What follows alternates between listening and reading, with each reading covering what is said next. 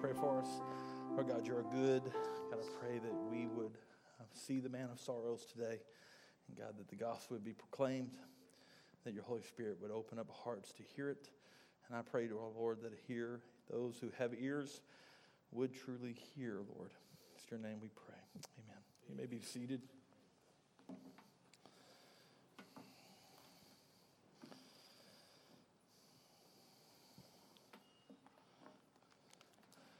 So you are at normally when we, as a church, we work our way through books of the Bible, and we have been in Corinthians for a while. We spent many months in 1 Timothy and have been working our way through Corinthians now, but we are pausing that for what is an elder installation service. The reality is there is not a lot of scripture that tells us how this works. And so depending on how you may have grown up in a church, it may look similar or look different. All we really have is a picture of the laying on of the hands by what it appears to be other overseers, and so that will take place today. But what we decided to do is we wanted to just preach through eldership really quickly. Now, you may hear, if you're sitting anywhere near one of our covenant members, they may have just groaned a little bit. Because they spent about 10 weeks studying elders just a while back when we went through Timothy. But this will be a much abbreviated sermon for sure. But I want to make sure that the weight of eldership is one that is felt not only by those who are currently elders, but those who are potential elders. In addition to the congregation, I want them to feel the weight for the elders that are called to serve them.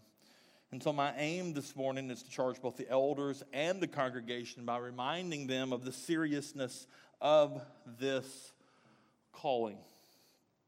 And so let's first begin with 1 Peter chapter 5, 1 through 4.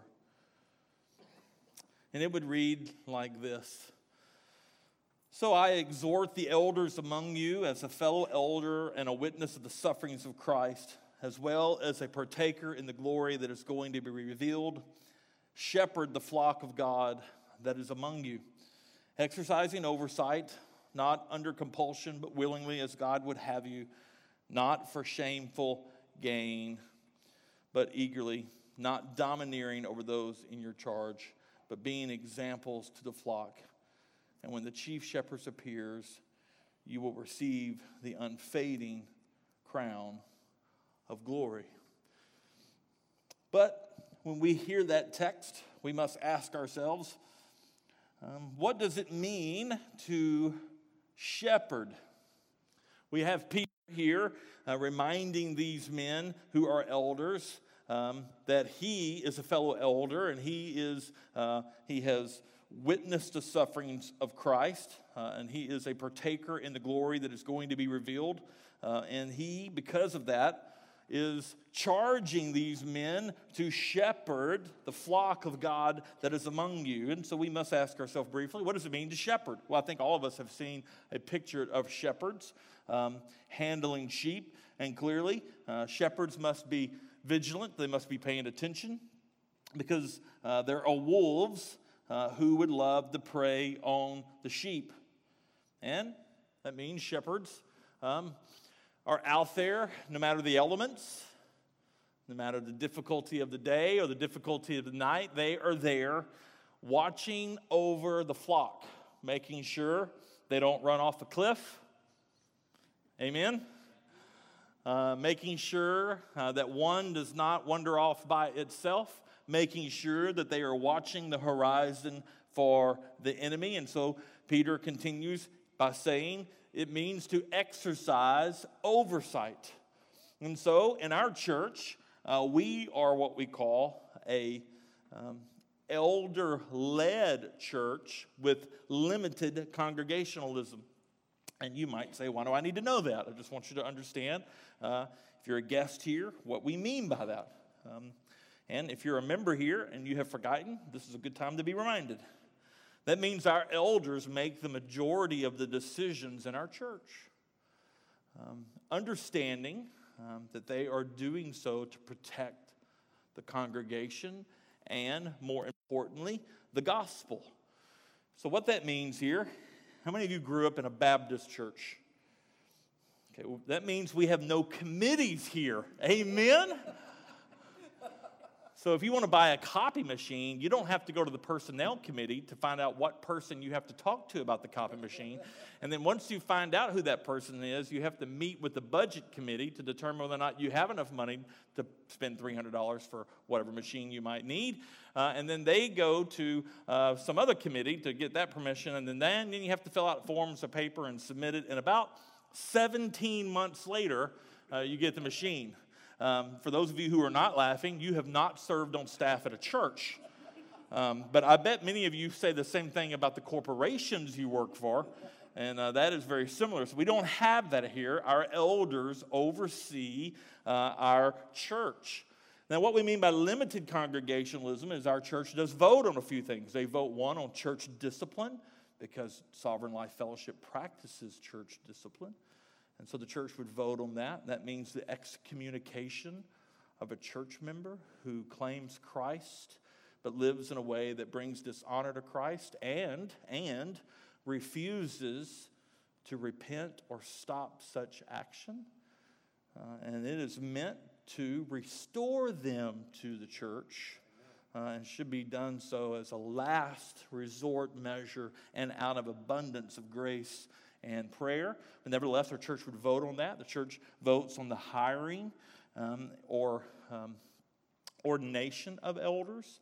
They vote on the removal of elders.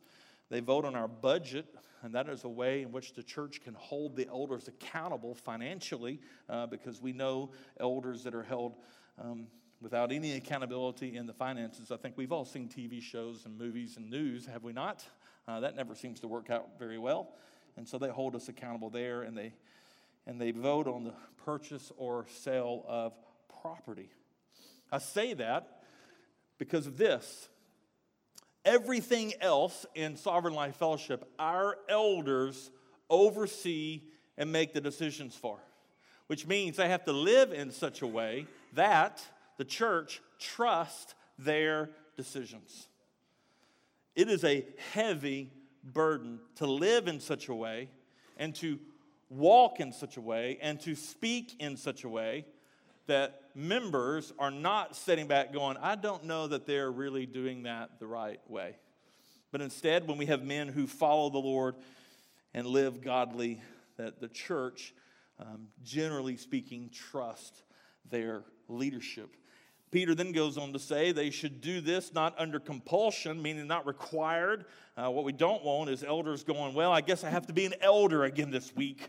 Although, Wayne, back me up here, 48 years you pastored, there may have been moments like that where you thought to myself, I have to go up to the church and handle this again. But by and large, we want elders and shepherds who eagerly and willingly pastor and shepherd the flock. In other words, it is a joy for them to oversee God's people.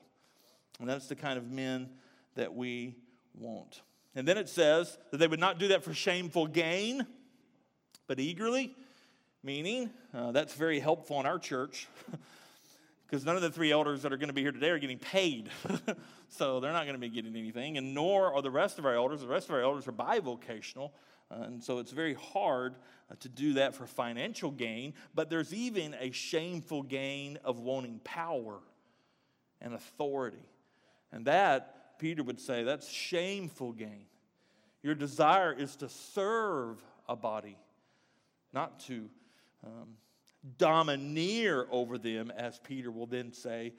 He does not want you to domineer over those in charge. If an elder has to remind you that, by golly, he is the elder, then he's probably not been leading in a very effective way. He should not be domineering his people. That is not a picture that we have of Christ. He should be strong and unmovable on the doctrines that we find in the Scripture. but not domineering over those God's placed into him. He must be an example to the flock. So he must be a man who says, do you want to know how to love your wife as Christ loves the church? I do. Then watch me. Do you want to how to speak in a way that is godly? Then watch me. Do you want to know how to handle things at work in a godly fashion? Then watch me. Now, that does not mean they will be perfect, as you well know. But even in their failures, they should be leading by example of how do you handle a failure.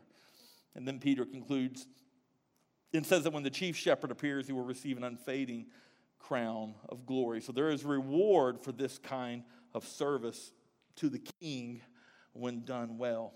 In 1 Timothy chapter 4, verse 16, Paul, writing to his young protege and his young pastor in Ephesus, says this to his pastor friend: keep a close watch on yourself and on the teaching. Persist in this, for by doing so you will save both yourself and your hearers. I think we are all too well aware from our own experiences in church and maybe the news of pastors who preach and say one thing and yet live something very different. And Paul would say that should not be the case. And you need to understand as people, members of churches, maybe this church or other churches, that it is very possible to teach a doctrine of Scripture. It is very possible to hold the position of pastor and yet slowly but surely finding yourselves not living out that truth in your own life. And Paul tells Timothy, be aware. Not only do you have to watch your flock and take care of them and look past the flock to the horizons to see what the enemy is up to, but you should also watch your own life. Be aware. Examine yourself daily. And he reminds them that what is at stake is their very own salvation and those who listen to you. Meaning that it is very possible to be a pastor, to preach and teach, and yet not know the Lord. Somebody can stand and educate you about things in the Bible, and yet they themselves not be a believer. And it is very possible to know the Lord and, as a pastor, fail in various ways that can and will lead others astray. How many people do you know that have been disillusioned by an experience they had in a church because of a pastor? Congregation, covenant members, it is your job to hold your elders accountable for how they live their lives. And elders and potential elders, how you now live your life can, if not done rightly, lead others astray. For our 3 upcoming elders, I will teach you now something that you need to know, and that is, from here on out, as the Lord continues your ministry here, you will rarely be known by what you do full time for a living. Instead, if you misbehave, if you say something negative, if you get out of a line in a restaurant, if you have an argument with somebody, they will never say, well, that's so-and-so, and they do this. They will say, and he's a pastor. They will say that. And he is a pastor. And we must, as elders, understand that because we have been called to a public role of pastoring the church, that every word we say and every action we take will be held under a microscope, whether it be right or not right by the world, it will happen. And people will use us as reasons to not follow the Lord because we live in such a way that brings him dishonor. And so Paul wants to make sure Timothy understands this. You have to watch yourself. Pay careful attention. And now I want to shift to a mixture of a weight for the elders and a weight for you as members. In Hebrews chapter 13, verse 17, it says this: obey your leaders. Now, if you're Baptist, you're out, right? Obey your leaders and submit to them. For they are keeping watch over your souls as those who have to give an account, and let them do this with joy, not with groaning, for that would be of no advantage to you. Here's what is so weighty for me, and I hope and pray for the elders about this text, that we are told that we will give an account for how we led. When you take the role of a pastor, you are taking oversight of men and women's souls. And as one pastor told me many years ago, long after those of you who are believers have experienced heaven, and long after you've gone through all that, and I don't know if this is theologically correct as far as chronological order, but I understand what he meant. He said, well, everyone else is enjoying heaven. You will still be standing before the creator of the universe to give an account of how you led your church. And the weight of that is profound. And I pray, potential elders, that you always ponder that truth, that you will give an account for how you lead, care, counsel, and teach this congregation.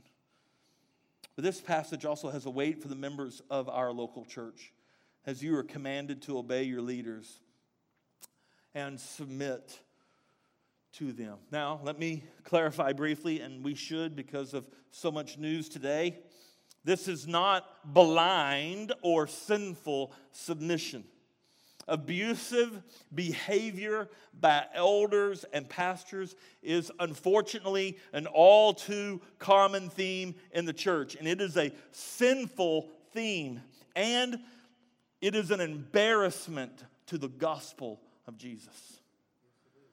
Elders are to lead their people, and the people should submit to their leadership. But elders, you are called to not domineer your people.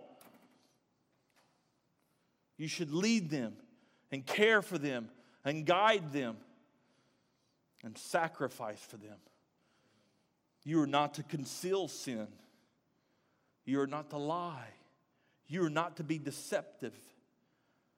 That is not leadership that congregations should submit to. But we do see here, members, that for elders who rule well, as we'll see soon in 1 Timothy, that your response to the elders, the way in which you treat them, the way in which you follow their leadership and submit to their authority within the church is significantly responsible for their joy in overseeing you. And you, congregation, you covenant members of Sovereign Life Fellowship, and for many of those who are going through the process, you should submit to your elders and obey their leadership as unto the Lord. And in doing that, you help them have joy in their leadership. I say that for our church as preventive, not because we are not already joyful. It is a wonderful privilege to serve this church. Just a couple of weeks ago, we had pastor appreciation put on by some of the ladies of our church, and many of you gave and cared for us and the other elders, and I just cannot tell you how much joy it brings me to lead you.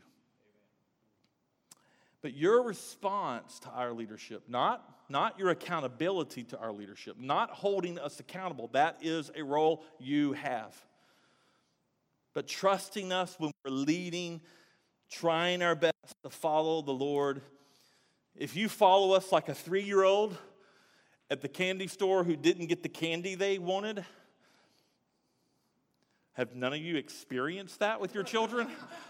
I'm confused. And here's the capability of all of us. I'm going off script. It's okay. Hopefully your elders, if you're here with a family of one of our potential elders, they've told you that we're not a short church in service time. But anyway, let me give you a great example. Music. Here's what I know that's happened already in this room. Some of you loved the service, and some of you did not like our worship service. It's just a reality. Some of you liked the kneeling before the Lord, and others of you thought, well, that's stupid. Some of you like where we're holding church today. Some of you are like, must not be a real church. They're not meeting in a sanctuary, which, by the way, eliminates 90% of the churches in every foreign country. Some of you liked our coffee, are irritated we didn't have a coffee bar. Some of you are mad that we didn't have a different variety of donuts. Some of you thought, I can't believe they had donuts at the church. I mean, it is on and on and on. Every single one of you who walk into this church, you come in with your own preference and your own experience of how church should be. Now, let's be honest. 99% of that is not knowledge that we've gained from the Scripture. Nobody said amen. I got one, that's right. But that was an elder, so that doesn't count. Most of us come in with our own preferences of things that we want, and if we were to ask, where is that in the Bible? You would say, I have no idea, but I bet it's in there. You cared more about the tune of a song and the frustration of the tune than you ever actually read the words. And if an elder wants to pastor church and try to satisfy everybody, they are a fool. Because you, as individual people, are not able to be satisfied. It is only when we come together as a congregation with one goal in mind, and that is to exalt Jesus Christ. And everything else, our opinions and our desires and all of our preferences, even our tertiary, that means not important enough, theological camps should be laid down for the worship of God among His people. And so our elders are going to do their very best to look at the Scripture and make decisions. And not all of it's in here. This elder service and how we're going to do this is not in the Bible.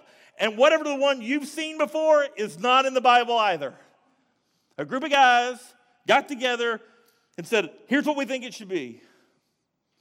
And your response to decisions that elders prayerfully, I'm not talking about blind submission or sinful submission. Do you understand that? I want you to see the differences. I'm talking about when your elders pray and seek the Lord and they walk according to the Lord and they act godly and they look godly and they sound godly and they treat you godly and they come forward and they say, here's how we're going to do music service. And if that music service is not what you like, there's two choices you can make. One is to leave, which, by the way, everyone in this room is really good at doing. Amen?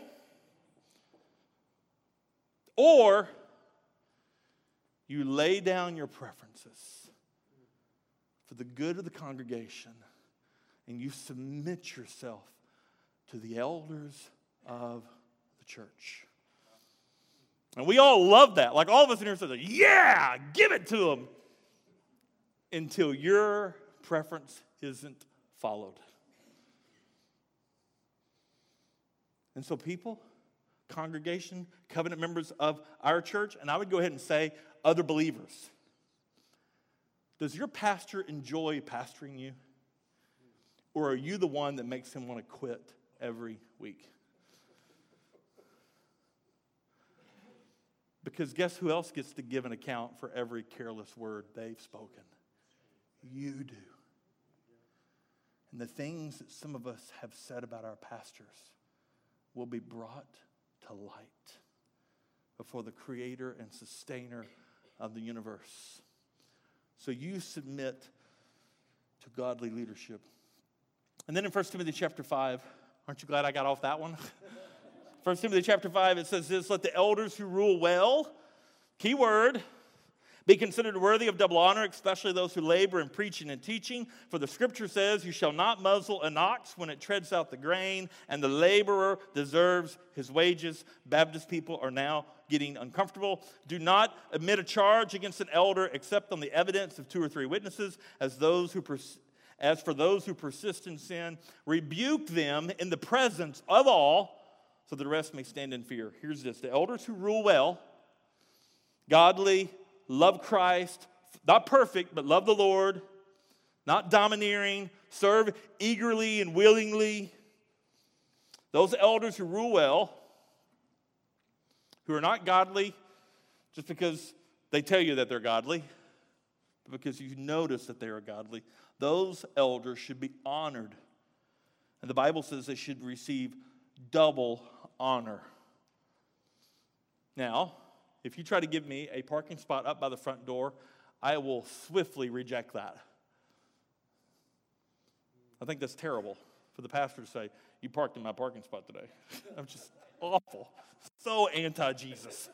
And if your church has that, I would encourage you to go back and carefully ask the church to get rid of that. But that's not my business, it's your church. Anyway, but I would say that's not what I mean by honor.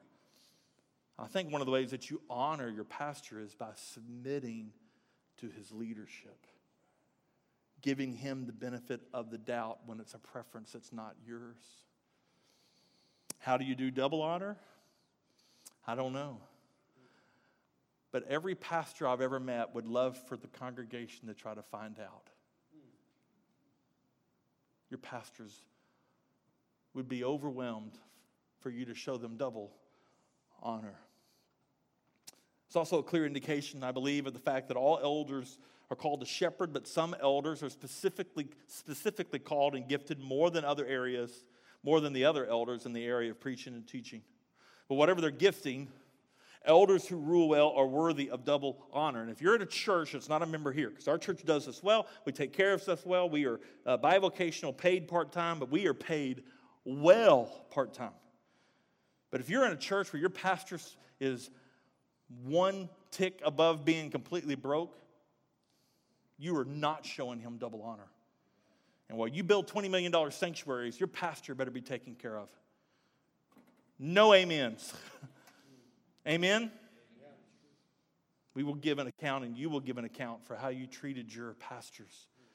People say, well, what if they start loving money? Then you handle that when that happens. Quit assuming that they're the only ones who are going to sin while you pursue your careers. You sure love raises, don't you? And you always want to call your pastor first and tell him how the Lord answered your prayer. Meanwhile, he hasn't had a raise in years. Man, that's not in the notes. I want to say it again. Our church has been beyond amazing to our pastors. Beyond amazing to our pastors, and I love it. And my hope is that this church always will be that way. And no pastor, whoever replaces me, which I hope is in about 25 years, no amens, will be overwhelmed by what they pay them. Anyway. And finally, no one should accuse an elder without the evidence of 2 or 3 witnesses. What that means here is that you just can't toss accusations at elders left and right. There needs to be substantiated evidence about their behavior. But listen, if there is, do you see how they get handled? They get handled privately. And if they refuse to stop, guess where they are rebuked at? In front of everybody. You think that would send a message to the church about how serious we believe sin is? And that is what we see here. Now, why does this have to be so serious about all of this? Why are we so serious? Why does Paul and Peter seem to be so serious, and the writer of Hebrews seem to be so serious about eldership? And that is because they are the proclaimers of the gospel. And the gospel matters. It is not live your life however you want to, or live your life like everybody else in the world, pursue the same things, think the same way, do the same things, acquire the same things, and then stand in the pulpit and preach to you not to do that, but to live for heaven. That's not the gospel. It's not my job as the pastor to come in here and tickle your ears and make you feel good and make you leave going, wasn't that an uplifting service? No. My call as a pastor is to preach the Bible to you. And if you don't ever leave your church under heavy conviction, change churches, because you ain't that holy. Amen? And you need the pastor to preach the word of God to you. Because the gospel matters. And when life is beating you up and you are discouraged, and you are depressed, and you need an uplifting sermon, do you know what the uplifting sermon is? The gospel. You go, what is the gospel? Now, our church members are happy right now because they know this is the end of the sermon. Well, what is the gospel? Well, here's the gospel. Are you ready? The gospel is this, that you were born into sin. Nobody had to teach you how to sin. Now, you may have friends who taught you how to sin better, but you knew how to sin. And you've probably taught people how to sin. And that sin separated you from a holy, holy, holy God. And his only way to take care of sin, unrepented sin, is to send you to hell forever. People say, I don't believe that. Go read your Bible and change churches if you're not hearing that. But, great word in Ephesians chapter 2. But God loved you. And even when you were in full rebellion to him, even when you were running your own race toward sin, with sin, as far and as deep into it as you could possibly get, God loved you. Isn't that amazing? And he loved you so much that he sent his own son to live a life that you could never live. And the sinless Christ went to the cross to obey his Father. And his sacrifice on the cross for those who believe takes care of their sin. Your sin transferred to Christ, and Christ's righteousness transferred to you. And for those who believe and those who put their faith in Christ, they are no longer seen by the Father as sinful people, though we still are. No. They are seen as righteous. We didn't have enough coffee. You went from being in the kingdom of darkness to being transferred to the kingdom of light. You are now adopted sons and daughters of the Most High King.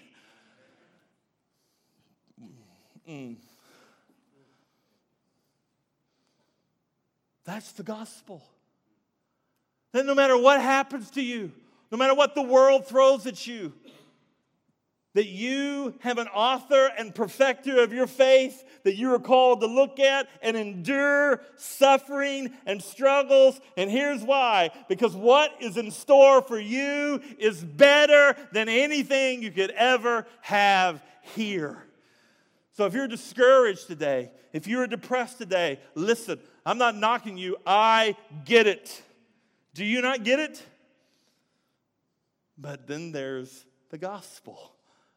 It's called good news for a reason. And people would say, how would I come to know Christ? Don't I have to repeat a prayer after me? Don't I have to say this? No. None of that. The Bible doesn't even teach it that way. Here's what the Bible teaches. Repent and believe. That's what the Bible says. Repent, which means to say, I'm no longer going this way, but by God's grace, I'm going to go a different way. I'm going to fail, I'm going to struggle, I'm going to fall down. But the evidence that you have come to know Christ is that your life is marked by a desire to serve your King. And if your life is not marked that way, then you never met the creator and sustainer of the universe. Because you can't meet Jesus and not be dramatically changed. That's the gospel. The gospel matters. It matters because everyone in here came in here today with burdens and struggles and brokenness and depression. And elders, it is our job to shepherd this flock and point them to the answer. I'm going to ask Matei Sokotenu and Ben Bowman and Keith Wilkerson to come and stand up here with me, right here, all three candidates. Lucas and Wayne are going to come here. I'm going to ask y'all just to stand and semi-face the audience.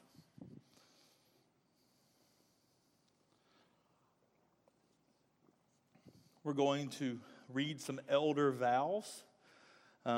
They have been asked many theological questions over the last 6 months, so none of this will be new.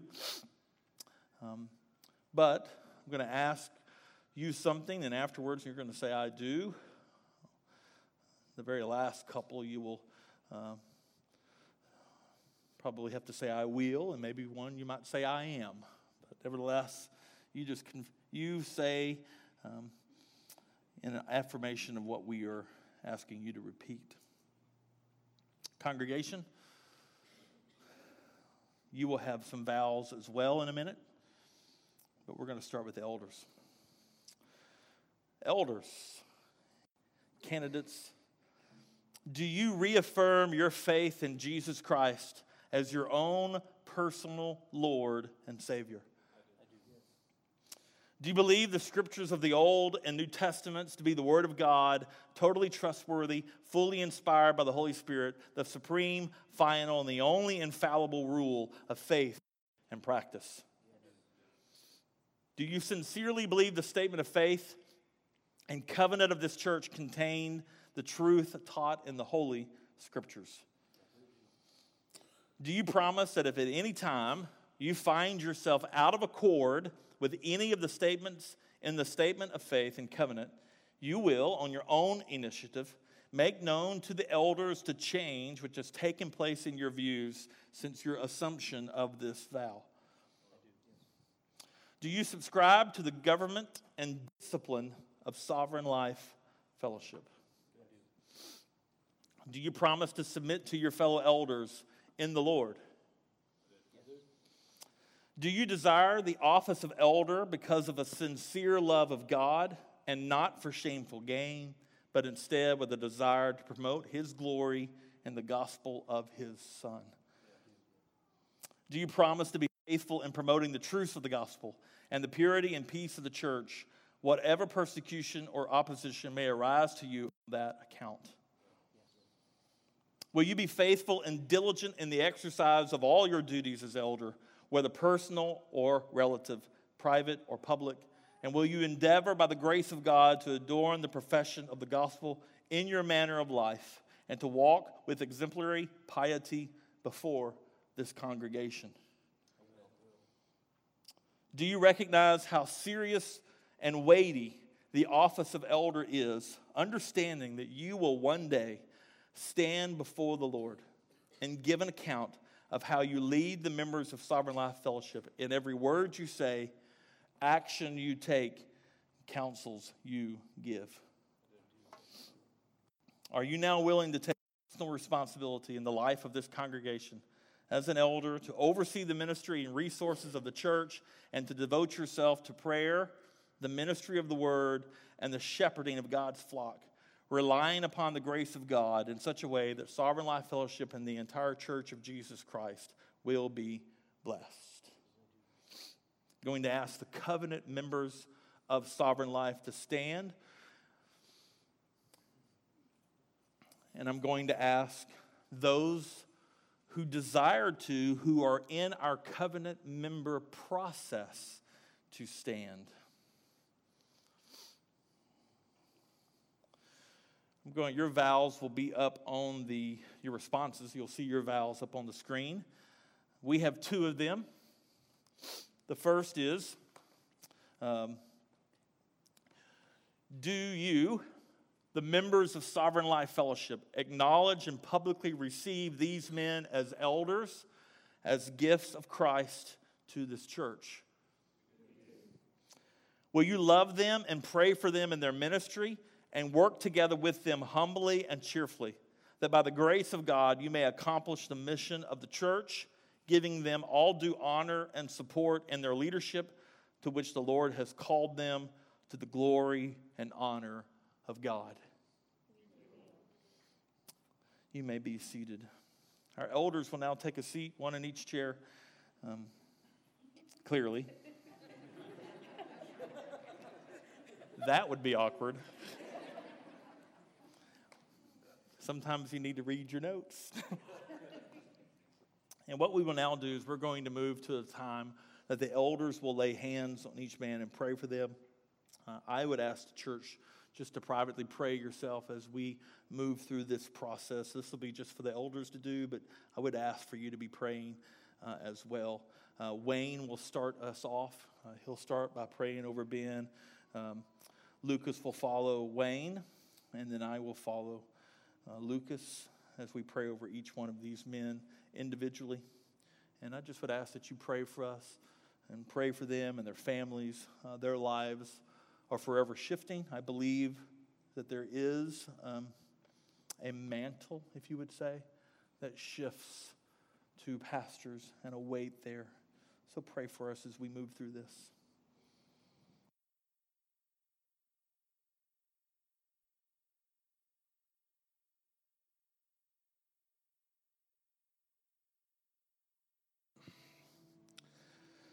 Whew.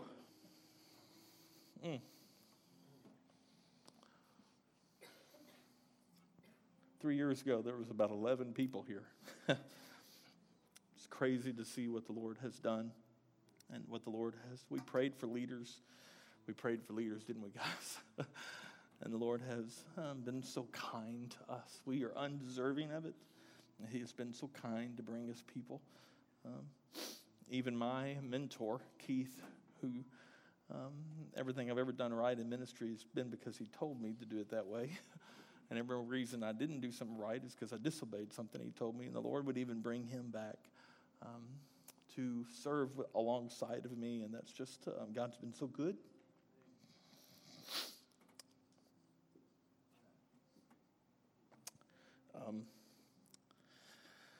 So I want to have our elders stand. We have a few more tasks to do, but on behalf of the elders, we present to you, Sovereign Life Fellowship, your newest pastors, Pastor Keith Wilkerson, Pastor Matei Sokotanu, and Pastor Ben Bowman, and we are thrilled to have you here.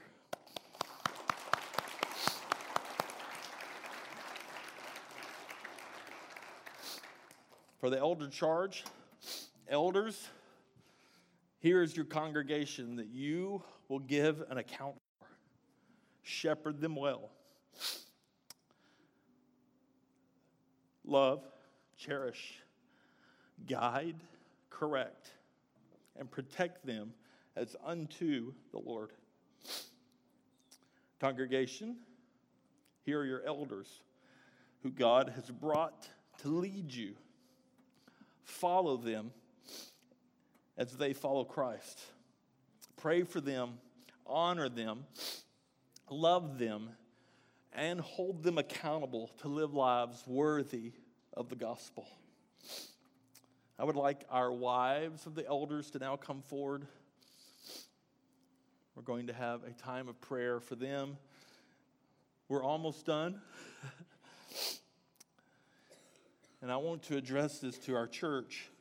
The greatest role of a pastor is to love his wife as Christ loves the church. And the church cannot come before the wife because they are one flesh.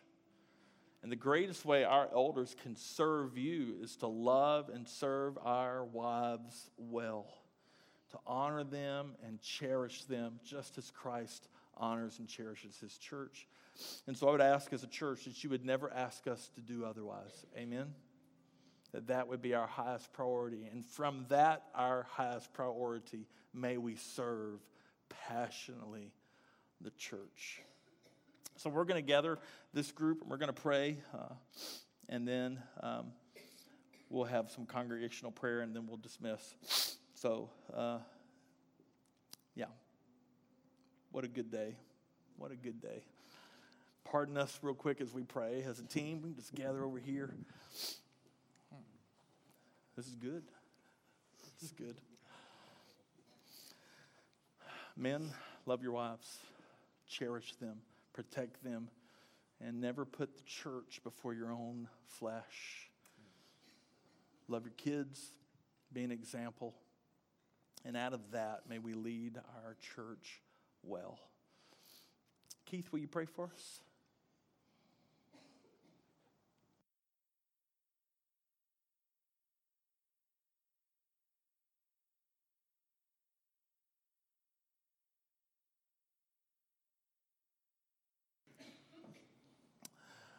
Lastly, but not least, a need for our church, our covenant members, and those who are coming to be covenant members, to be reminded of something that's very different for most of us and how we grew up. And that is this: if you were visited or greeted or ministered to by any of these men, then you have been ministered to by a pastor at Sovereign Life Fellowship.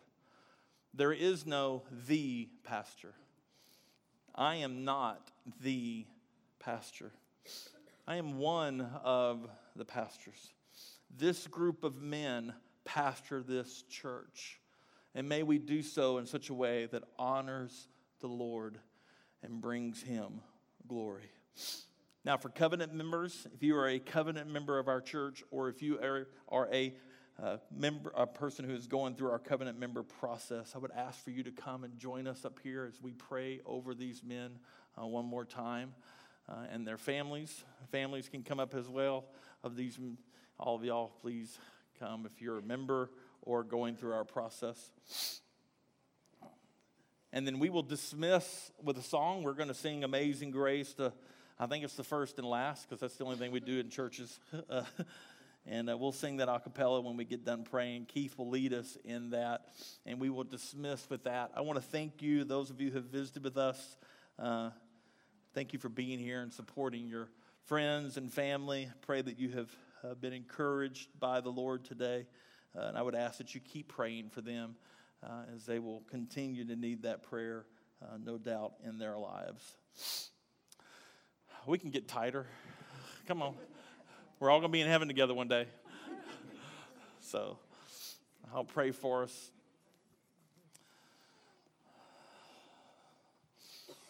Lord God, you have been so good to us. You birthed a dream in some men's hearts a few years ago. And God, you have been faithful to us in so many ways. We are undeserving of it, Lord. I know that we have probably made many mistakes as we have attempted to grow this church. And I'm thankful that your grace has continued to forgive us and give us wisdom and give us clarity to make better decisions. But Lord, we are very confident that we got this one right. That you have brought us men who have a heart for you and a passion for you, who desired to be pastors, along with their families who also desired for this to happen. And I pray, God, that you would exalt your name among these people, that Sovereign Life Fellowship will not grow as a brand, but God, that we will grow as a church. And that, Lord, the only thing people would see when they come here is they would not see anything more than men leading who have been saved by grace. And that we are such great sinners. But we serve a great Savior. And may that be our message. We love you. And it's your name we pray. Amen. And the man who said that was the same one who wrote that song. So